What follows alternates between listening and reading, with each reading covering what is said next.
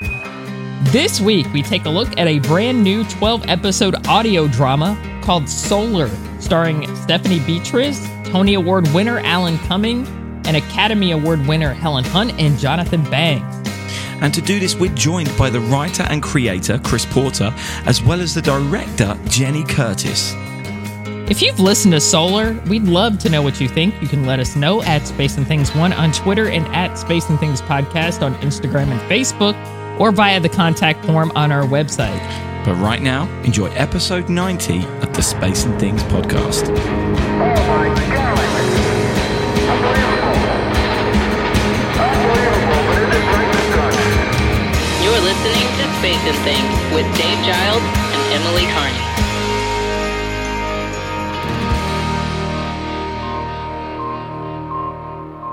I'm Emily Carney. And I'm Dave Giles, and welcome to episode 90 of the Space and Things podcast. 90. That's come around so quick. So it did. Quick. It really does not seem like it's been that long, but it really has. It's almost been 2 years now, which is, to me, insane. It feels like we're just getting started. Absolutely, right? So there was a lunar eclipse, Emily, and I believe you went out and watched it the other night, right? We didn't see it from here, or if we did, it was cloudy. I definitely couldn't see it. Yeah, well, I did see it from here, and I personally, I know Neil deGrasse Tyson went on Twitter and was like, it's not that big of a deal. I'm like, whatever. I personally thought it was incredible. I went in my front yard and watched it, and the moon it didn't turn bright red, but it turned a kind of a dark reddish color, which was very eerie because it was very bright. Like the moon was, I want to say almost full, because I went out and took a walk and I was like, man, it's really like shining on everything. And then everything was just dark. And I'm like, this is really creepy. It's like a horror. It's like a horror film. Like something started creeping or something. I don't know. I watch a lot of horror films. So it was a little creepy, but it was really beautiful in an odd way. And I really enjoyed it. And what was kind of cool too is I live in an area of Florida. You hear about the term Florida man, right? You know, who's always doing stupid stuff. I live in a very Florida man area of Florida. So I was not expecting this because normally you'd never see this, but several people came outside to watch it. Oh, nice. Which I thought was kind of stunning because I was like, I was not expecting anybody. I feel bad because I'm like, man, maybe I kind of devalue people, you know. But I wasn't expecting people to get that excited over it. And a lot of people were outside and were like, whoa, look at that. I mean, it was really kind of neat. It was wonderful to watch. I have a lunar eclipse story. The first lunar eclipse that took place, which I could have viewed in our country, I was, 8 or 9. And I was really excited about it. And I said to my parents, I want to get up in the middle of the night to watch the lunar eclipse. So we set alarms and the alarms went off. But they couldn't wake me up. I just wouldn't wake up. Oh, no. And so mum and dad went outside and watched it. And in the morning I woke up and I was like, you didn't wake me. And they were like, we tried so hard. And they were telling me how beautiful it was. And I was fuming. But yeah, it just didn't wake up. I was gutted, absolutely gutted. Yeah, I was going to try to watch the entire thing. I stayed outside for maybe 30 minutes. I was going to try to watch the whole thing, but I had to work in the morning and I was just like, I was falling asleep, you know, like, so I was like, maybe I should head back inside. I don't want to fall asleep out here and have Steve think something happened to me, like I got eaten by an alligator or something. It made me think too about, we've never had somebody on the lunar surface look back while that was happening. Oh my God, I've not even thought about that. Because I was like, imagine being on the moon and you would see the Earth surrounded by the sun, right? Can you imagine the first person who's going to see that someday? They're going to get a picture. I can't wait for that image. The Pulitzer is going to be like instant. Like they're just going to be like, here you go. Take it. We'll just email it yeah. overnight. Like, seriously. I mean, that, because I was thinking about that for some reason. No one knows what that looks like. Yeah, today. Nobody's ever seen that. And I'm like thinking, you know, I've had friends who've gone. As one does. As one does. I've had friends who've been up there, you know. What if like Fredo or Al Worden had like stood on the moon and, or looked back and had seen like, you know, the Earth being eclipsed or something like that? Like, wouldn't that be nuts? And then I'm like, somebody's got to see that someday. So I don't know. No, that's such a good point. I can't wait for that moment. That's going to be fantastic. So before we get started, I do want to just bring up last week's show, right? I still think it was one of our best shows. We accidentally broke the news. We were the first people to announce what had happened. We followed the embargo rules, but for some reason we were the first people to do it. But it didn't capture the attention of people as much as I hoped it would. There was a big black hole story. Yes! that we will talk about more later, but that definitely got more traction. Interestingly, I don't know if it's a PR thing, right? Because in our podcast inbox, I had 4 different universities send me press releases about the black hole as that stories broke. That's odd. It was almost like there was more budget behind that release because it's a great story. Don't get me wrong; it's not that it's not a great story, but it's not like it's the first time a black hole's been had a photo taken of it. It's the first one of our galaxy, but it's not the first black hole. Whereas what we talked about was the very first time something had happened. Yeah, the first that I know of, at least, or the first that I've heard of in my life. I mean, yeah, so I don't understand. It made the front page of the Times, by the way, in the UK, which was interesting, and the black hole didn't. So some people got it, some people didn't. The Guardian or the Independent, I can't remember which paper it was in the UK, but one of them was, the journalism was awful about it. They kind of played it down so much. Well, the plants weren't very successful. There were plants anyway. That, to me, that was the point, is that, well, they grew.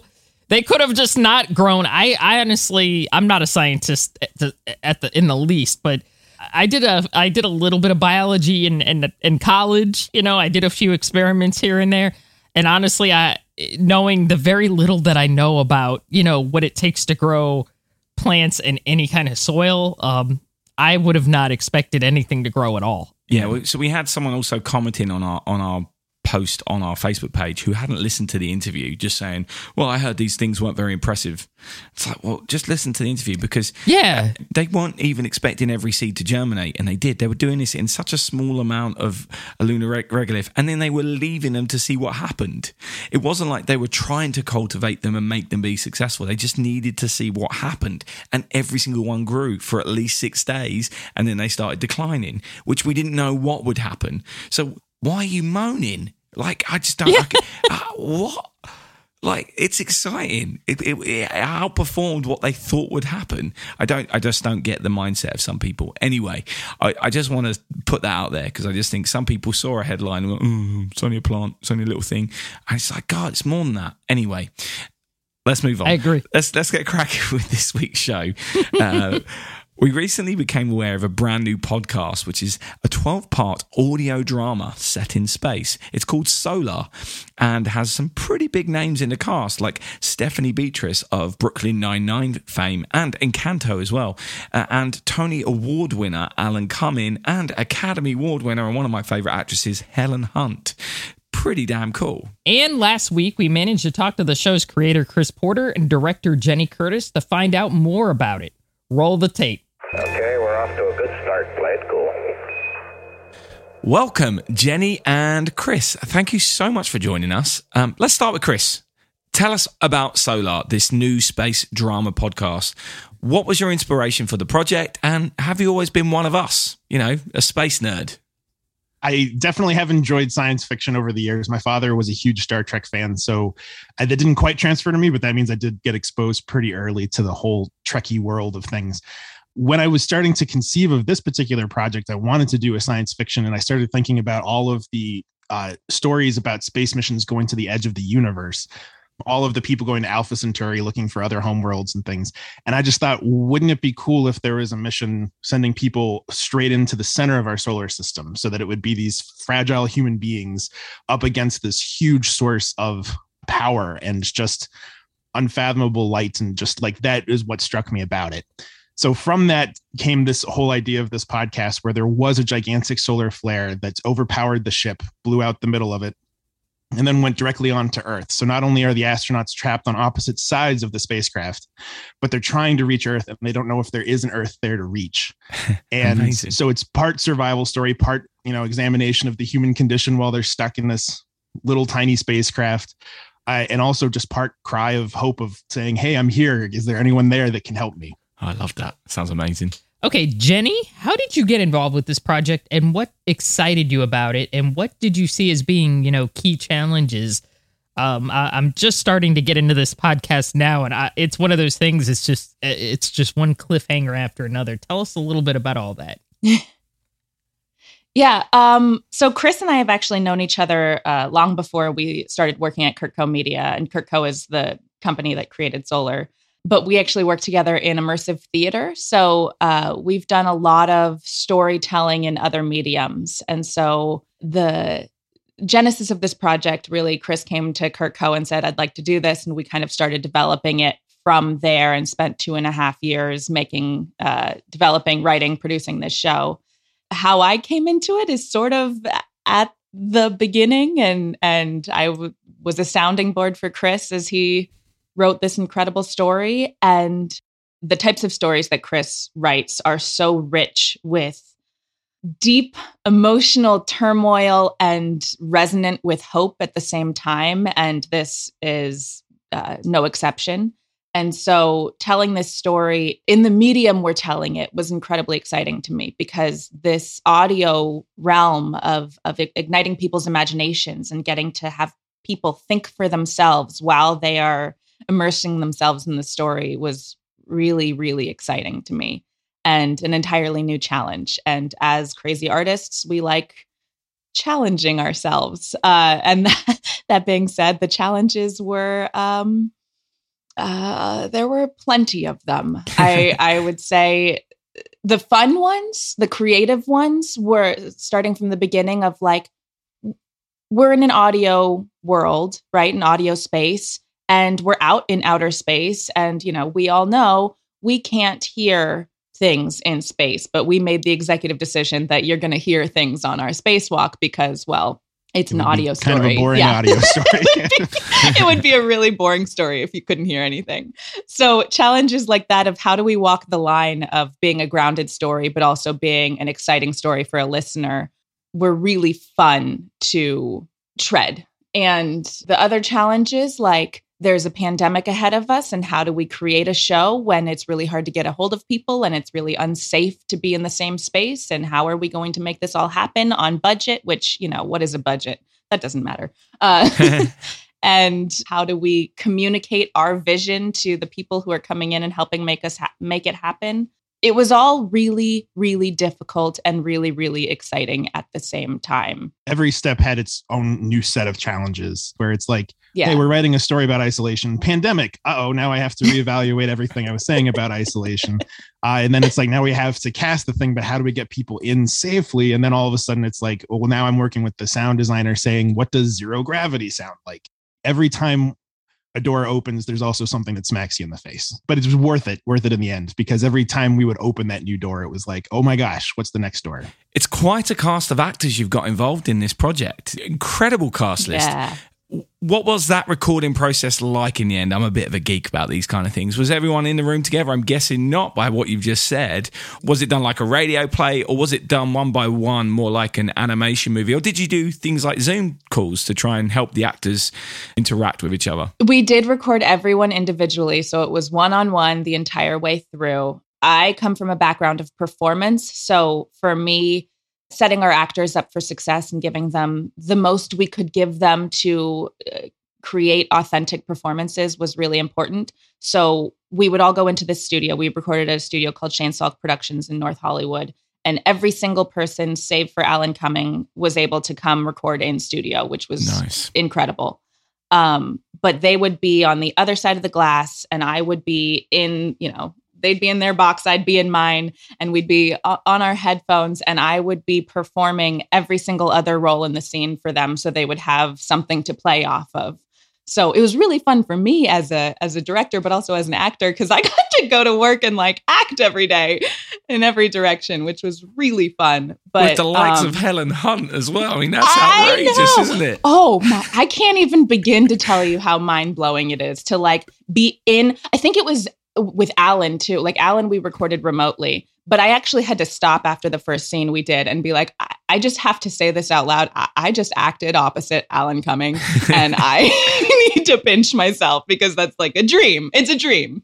And it was really, really exciting.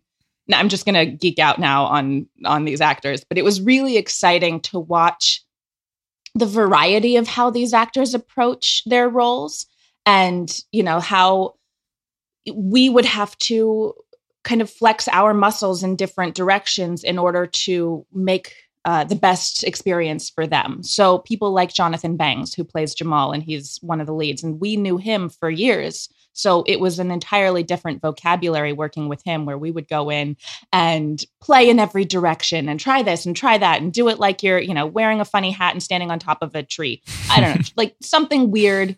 And he was along for the ride in every step of the way. And then we'd work with these people who we had never spoken to before. And there's not necessarily that, like, I trust you every step of the way kind of vibe. We had to feel each other out.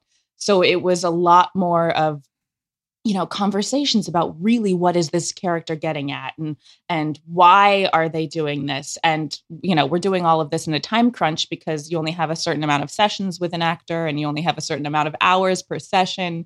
So it was a really fun roller coaster of holy crap, I'm so stressed, and holy crap, I'm so excited. I just want to jump in there. Chris, what was your role in that side of things? As a writer, do you get involved with the acting, or do you just sit back and watch it all happen, or wait till you get sent something at the end of the day? Oh, no, I was actually there. I just had to be on Zoom the whole time Right. because of the body limits inside the studio.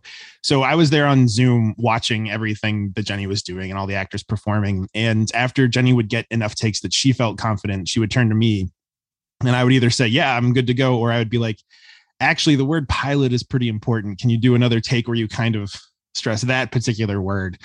So that we ended up with enough takes that all of us felt satisfied. Jenny would then go and do a first pass of the dialogue edits, is what they're called, where it's like none of the sound, none of the bloops, the voices haven't been treated. It's just, here's the script in a rough copy. I would take that. I might manipulate it a little bit, but when it was good, that's at the point when we would send it to the sound designer so that he would start doing his thing. So I was definitely involved as part of it. It was just definitely the acting direction. Jenny is the expert in that field. My experience is much more in post and writing. So that's why I'm like, absolutely, Jenny's in the studio. We were both very much every step of the way, like, here are my thoughts. What do you think? Here are my thoughts. What do you think? It's very much a collaboration rather than let's go work on our separate sides and then come back to each other when we think we know what we're doing. That's right. It helps to have a partner who you can text at any point to say, here are my thoughts. It's 2 a.m. I'm so sorry, but I had this idea and I can't stop editing or whatever. That happened more than once. I know that feeling. So since Dave got back from Abbey Road Studios in January, he has not shut up about Dolby Atmos and the implication for sound design in the future. Now, you guys have used this for this podcast. What has that brought to the experience, and what kind of equipment do people need at home to be able to hear that? So what you need to be able to hear it at this point in time is basically a surround sound setup, like what you would get in a movie theater, but you can buy smaller versions to actually put into your home. As far as what that meant for us mixing it is that our sound designer, CJ Drumiller, he would very much actually block the scenes and say, this person comes in here and this person is over here and this person is here. So that way, when you're listening to it, it is around you. You hear the footsteps, you hear the walls reverb. You know, when they shout in one direction, you can hear the echo coming from the other side. Because we actually did have discussions of like, what are the walls made of, so that we would know how much bounciness was coming from the voices. When that finally gets rendered, it does get put down into a binaural sense. He used a combination of Deer VR and Dolby Atmos to do all the placement. And then it would get rendered down into just a binaural stereo setup. So you don't need a surround sound to listen to Solar, but it future proofs it so that, as we've seen in the world of podcasts, as they're moving in the direction of having Atmos, we already have a show now that's like ready to go into that field. The actual use of the program of Dolby Atmos, we did use to create an experience for your headphones. So even now, if you listen on any of the podcast platforms, you can hear the binaural mix of Allie, like the AI character. She's got different speakers on the ship, right? So sometimes she's talking directly to one of the crew members and you can hear her like right here above your head. And sometimes she is giving a temperature reading. So simultaneously you're hearing her like way off far to the left and she's kind of like in another room. So it was really useful using Dolby Atmos to create a world in which the listener can feel like they're inside of the ship. It's not just hearing a story. It's literally being inside the story with us. So it's a really cool technology. It's very cool technology. While you do not need surround sound to listen to our show, we do recommend headphones because there's a lot of very faint details that you can only hear when the speakers are up against your eardrums.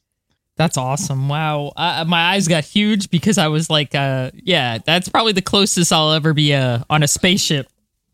Hey, you never know. Space tourism is real.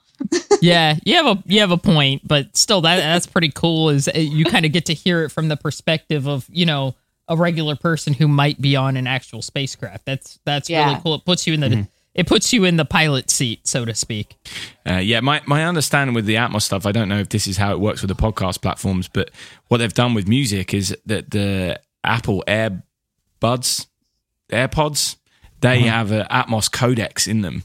So you actually get, if you've got a set of them, it will kind of replicate the surround sound, even though you've only got two speakers, which is absolutely crazy, the technology. Anyway, with the visuals of spaceflight being such a huge part of the experience, for both those who taking part in it and the likes of us who follow it, why did you go down the audio-only route for this? Do you think that space lends itself to audio-only concepts, or would you like to see this drama on the big screen one day too? I mean, we'll never say no if someone wants to be on the big screen. There's so many ways as creatives, there's so many ways to tell a story. And I think it was exciting for us both because Chris has such a strong background in music and sound design and all of that. It's really exciting to find different ways to tell a story and have people experience things. That being said, this story is ever expanding. So of course we would love to see it one day, whether that be on stage or on screen or in a comic book or in anything. I think a really exciting story that has different facets of threads you can follow should keep expanding and should go into other mediums. But I think the audio one for me, why this is exciting is the imagination, because yes, the visuals are so strong, but to me, the visuals are so strong for everybody who's listening because of the way the performances are done and the sound design is done and the music is done. And suddenly you're envisioning something really, really cool. And so it's not a passive listen. It's a really active listen, which to me is very exciting. My realms of expertise are definitely in sound design and music writing, as Jenny mentioned, but I'm not necessarily the best visual person. Like, I've been asked not to paint sets in high school and college because I'm not good at painting things. I can guarantee you that if I just make it sound as cool as I have it in my brain, you will think of something cooler than I could possibly try to put together myself in the visual realm. And that's one of the cool things about audio drama, is that we're essentially inviting the audience member to be that cinematographer, to picture the movie up on the big screen, and it'll be different and unique for every single person. And that's wonderful. And that's really exciting. And that's just a unique facet that only audio dramas can do. But like Jenny said, our world is expanding. I would love to see the world in reality in some form, but for now, it's very much at home in the audio world. And do we think there's going to be a sequel to this? Is that the plan? Are you writing that at the moment? There are definitely more stories that we hope to be able to tell in the solar universe. And that's about all I can say at the moment. It's a horrible tease. Damn it. Yeah, now we have to wait. Now we got to wait. All right. But that's good, though. I like anticipation, but at the same time, I'm like, oh, gosh, what are they going to blow up next? Yeah. I would just love to know, as people who are more science-bound, what your impressions of what we've done are. I'm one of those people, I suspend my disbelief and I just try to enjoy what I'm listening to for what it is. Like when I saw, what movie was it? Gravity a few years back. Everybody was like, oh, that couldn't really happen. And I'm like, guys, I'm just enjoying the movie. Like, I'm not trying to look at it from the perspective of, oh, that's not going to work. That's not going to work. That's not going to work. Yeah. I like the immersive, like the sound design aspect of it, because I love that kind of stuff. Like, me too. It gives you the feeling like you're actually in a movie theater or something like that. You're not just, chilling at home. Yeah. Emily and I have had many a conversation on this podcast about the idea that art doesn't have to be exactly real when it comes to space flight. It doesn't have to. I mean, it'd be pretty dull if it did. But anything that can be used to inspire someone to want to find out how something would work, or might want to go into engineering or science because they've been inspired by a bit of fiction, that's incredible. And that's what any bit of fiction set in space has the potential to do. So any storytelling done within that realm, if it's good storytelling, I'm on board. As Emily said, forget about the details. Who cares? Just tell me a good story. If you're going to set it in space, I'm there. And well, we really tried also. Chris did a fantastic job, I think, of like walking the line of like, what is science fiction and what is science fact? Is it believable enough?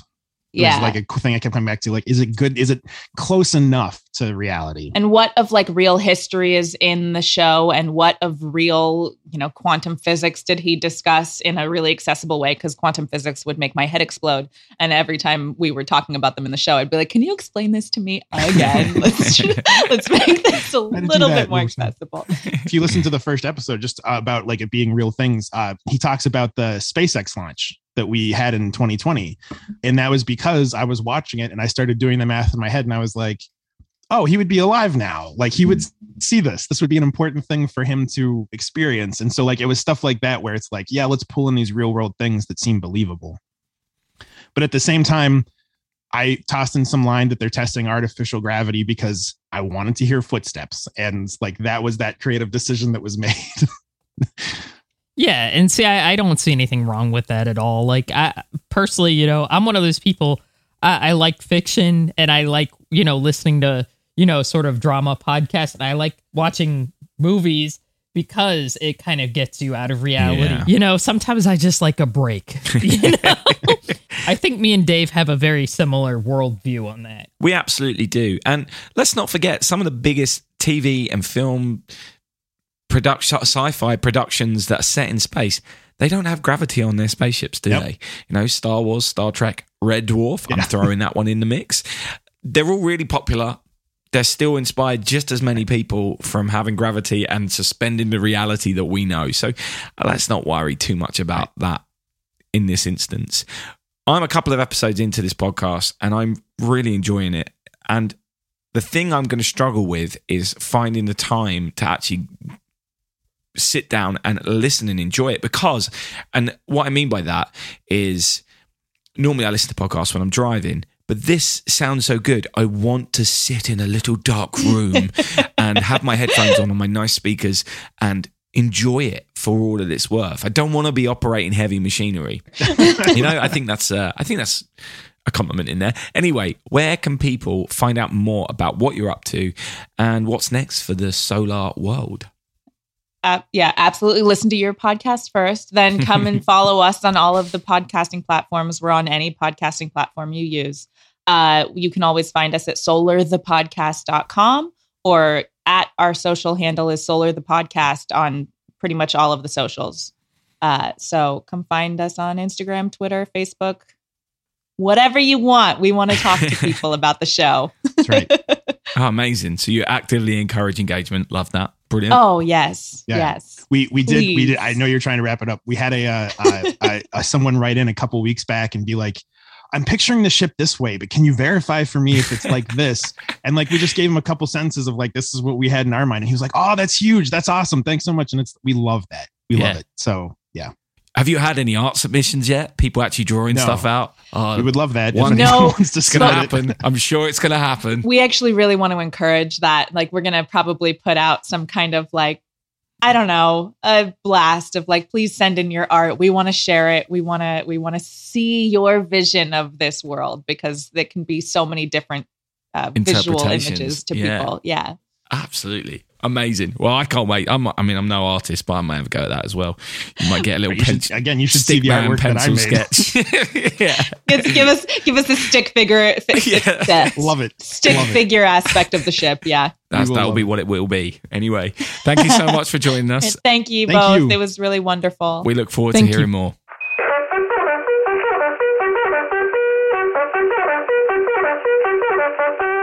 All press the counter for it, sir. Roger, 12. This is amazing, this thing. Like, I've not listened to all of it, but the soundscape of this show is amazing. It's so good. It's so satisfying listening to it on headphones. I don't know about you. I really enjoy hearing the sound of it in my ears. But then I'm an audio guy, so I should do. Yeah. See, I'm the same way. I'm not, obviously I'm not a musician or an audio person or an audio expert, but I'm one of those people, like, I like to be immersed in stuff. Yeah. I listen to a lot of true crime podcasts, and yeah, and most of the podcasts I listen to are about people murdering people, just horrible stuff. And I'm not into committing crime. I just want to put that out there just so I don't get arrested or anything. But I like true crime, and sometimes the shows that are so like terrifying are very immersive, where you feel like they'll put in sound effects or they'll do something unexpected and you're like, like you're just like, oh my God, and I love those kinds of experiences because they keep you like engaged, they keep you interested, and stuff like that. And Solar is very much in the same vein, except it's about space, which I think is awesome because I think we need something like that to really hook people in and get them interested. Even though it's, it's science fiction, I think science fiction is very inspirational, I think, to a lot of people who are getting into the topic. So yeah. Absolutely, and from what I've heard so far, I'm enjoying the story so far. I'm liking to see where it's going. I haven't listened to all of it, so I can't give a full overview of what I think about it. But I'm enjoying how it started, and I just think they've done this. It's at least been done well, which I think is really important with something like this, and the whole use of the Dolby Atmos technology, which is incredible. When I was at Abbey Road, I got a preview of it from Giles Martin, which was that's awesome. Yeah, that's the biggest name drop I'm ever going to do. He took me into his suite and he played me the version of A Day in the Life that they'd just finished from Sgt. Pepper's, and I got to hear it all surrounding me and everything like that. But the technology is amazing. So it scales down. They use this incredible codecs technology. Obviously, it's always going to be best if you're in the studio where it's done, but you could say that about stereo mixes as well. But it scales down it can go down to one speaker and still make it have that feeling of being a bigger space and things coming from different directions. I'm not really sure how it works, but it's incredible. And the future, again, we're at the start of this technology, and where it's going to be in 10, 15 years is quite something. So the fact that they're getting into this with podcasts, and you can, especially with a soundscape as big as space, and yes, there's no sound in space, but as discussed in the thing, it's such a emotive thing that you can do so much within a spaceship alone with reflections and things like that actually this technology could be really interesting for podcasting going forward, and audio dramas. I don't know, a radio drama's a big thing in America, Emily. They used to be, like, back in the radio dramas used to be really big back in, I would say, probably the 1920s to the 1950s or something. And then we got television in the United States and color TV more like probably in the 60s and stuff, and they kind of faded out.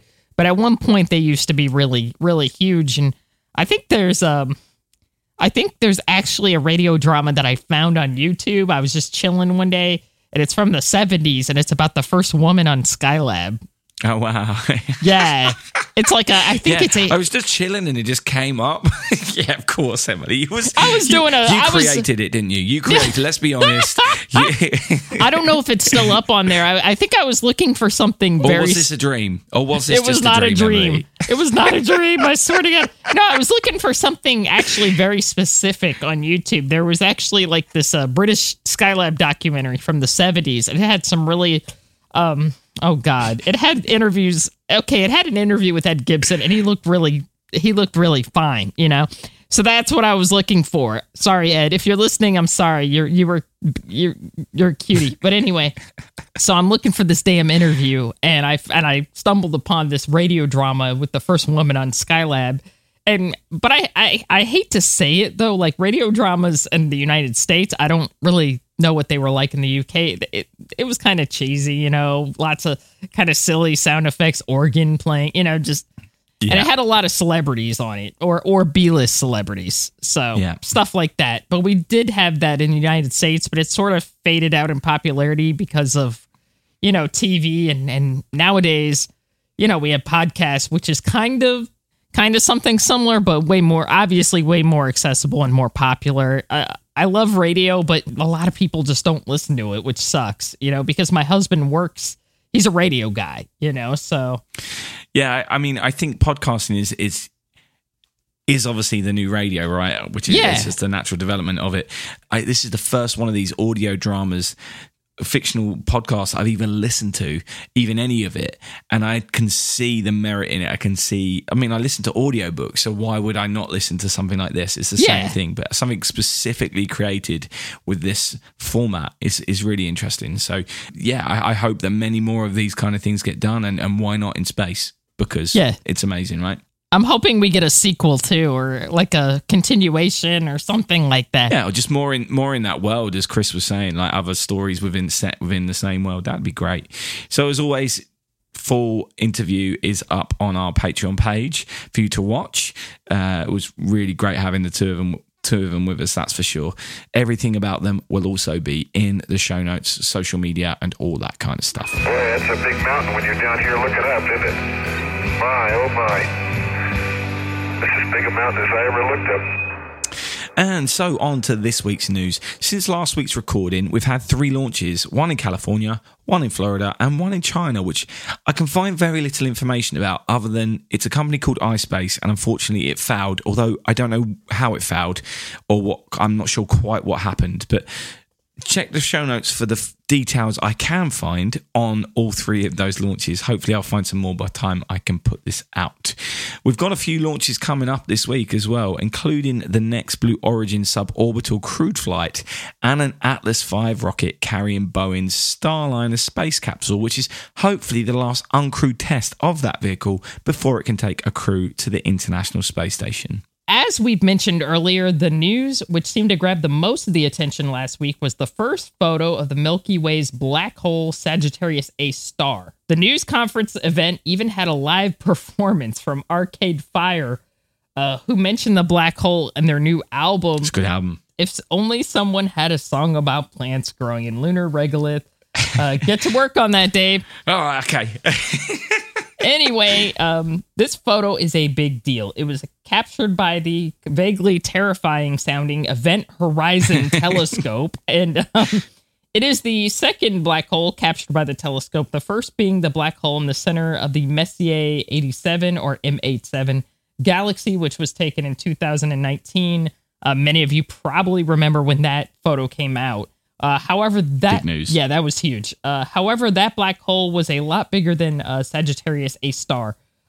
These are numbers which are hard to get your head around, but the M87 black hole had a dynamic environment of 6.5 billion solar masses, or 6.5 billion of our suns. That is insane. Whereas Sagittarius A star is just 4.3 million, not billion, million suns. That's considerably smaller and therefore a lot harder to capture. It's hard to believe that's a lot smaller as well, but when you're working with numbers like that, it really is. Black holes are the densest objects in our universe, and their gravity is so strong that not even light can escape, and the point where the light disappears within them is called the event horizon, hence the name of the telescope. Now, there's a lot more complex science involved in this discovery, and if you're interested, Dave will put an article within the show notes that you may enjoy reading. Yeah, it's quite deep. The one thing that jumped out at me was apparently this was the biggest test of Einstein's theory of relativity, which I couldn't explain to you anyway, but I just know of it, and it was proved correct once again. So that's pretty cool. Good job, Albert. Anyway, meanwhile on Mars, the Chinese Zhurong rover is about to start hibernating through the Martian winter. But it turns out it's already made some pretty startling discoveries. It was previously thought that Mars was a wet planet around 3 billion years ago, but the rover's findings seem to suggest that there was water activity just 700 million years ago. It's the second time we've had to compare billions and millions today, and it's really hard to get your head around how huge those numbers are. But needless to say, This seems like quite significant news and creates a lot more questions about the planet. So these findings were from just the first 90 Martian days that rover was on the planet, but it's now been there for 350 days, so loads more to uncover. Also on Mars, Ingenuity, their little helicopter, aced its 27th flight on April 23rd as part of a scouting mission for the Perseverance rover and found an angled ridge, which is unusual for that part of the planet. And on May the 4th, a new photo from the Curiosity rover seemed to show a doorway-like formation in the rocks, which of course broke the internet for a little bit, which I did want to talk about for a bit, but literally just before we came on to start recording, a bit of news broke. So first of all, I was going to mention this bit. Last week, the InSight rover detected a magnitude 5 quake on the surface of Mars, which is the largest Mars quake detected by the InSight rover so far. But then tonight, the social media account for the rover posted a message which, as they always do, was in the perspective of the rover as if it was a person. So it gets a bit emotional. It says, "As my power levels diminish due to dust on my solar panels, my team has set my retirement plans in motion. Plans call for a gradual shutdown of instruments, including resting my arm in a retirement pose." Oh, the picture actually made me tear up because it's like he's saluting. Yeah. You know? Like, goodbye. And I was like, oh, God. Yeah, it's weird. It's very unusual how he kind of formed these almost human-like attachments to robots but they're the only things representing humanity on those planets. And as we've pointed out before, they do have oddly lifelike features, don't they? Yeah. Do you remember the movie? I think it was called Batteries Not Included. Yes, I remember it. They're kind of like that in my mind. They're these robots which have got these little personalities, and NASA really play into that with their social media posts, which I love. Yeah, it makes me sad. I remember the day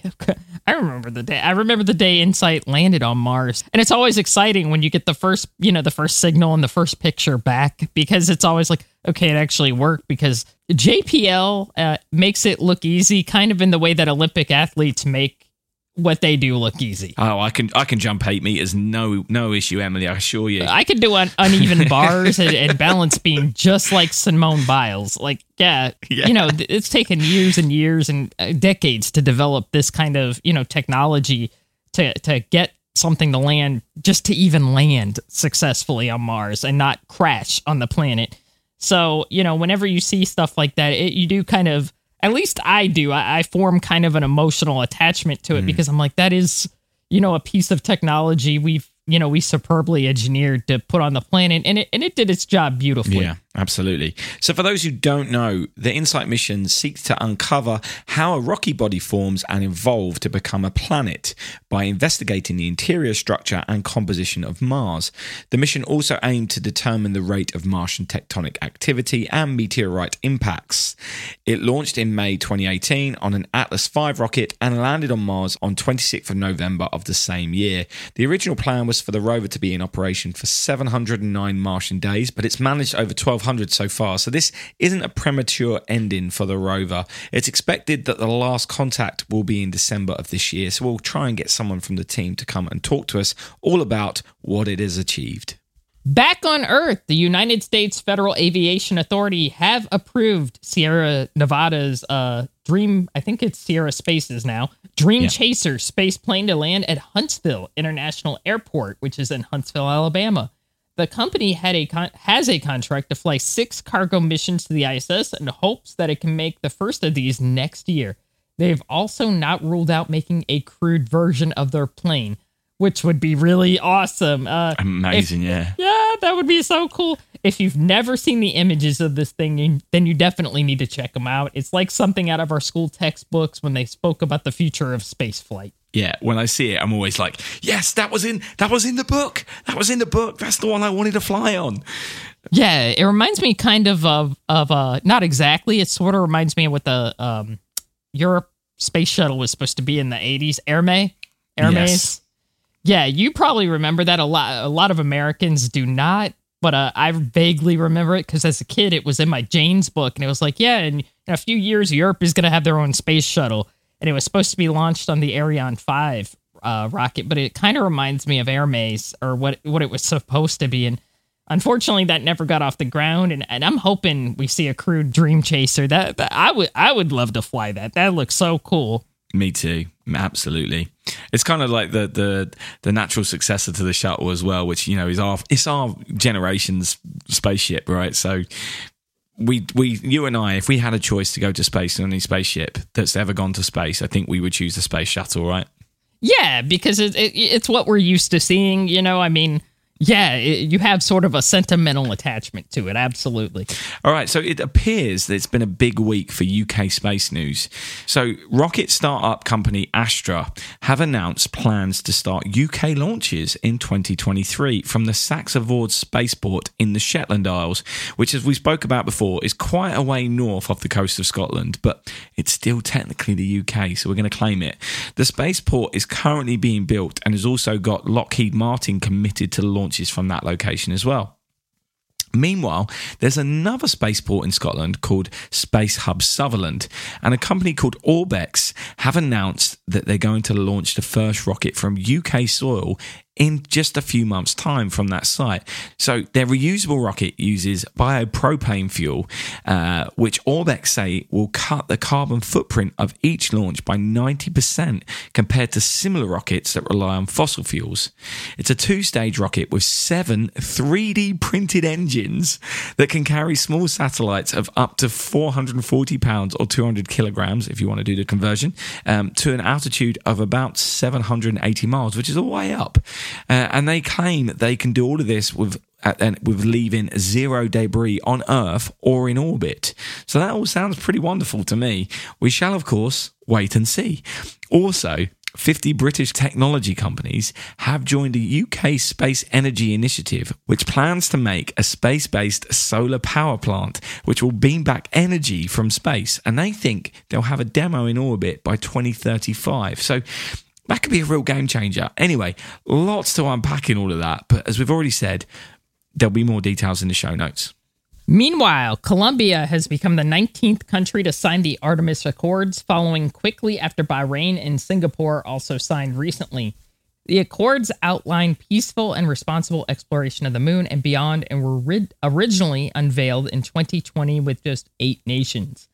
Maybe the trailer for the new season of For All Mankind will prompt other nations to want to join the Accords. Yeah, that's right. I managed to get my favorite TV show into a serious news story. Watch the trailer for season 3. It's great. And that's and finally, story covered too. I'm getting too good at this, Dave. You already are. Amazing. Awesome. Amazing. Yeah, which way to point this son of a gun from the... Roger. So I think that's it for this week. We'll be back with more Space and Things next week. A big thank you to those who continue to support the show. It turns out we actually have considerably more ratings on Apple Podcasts than I thought.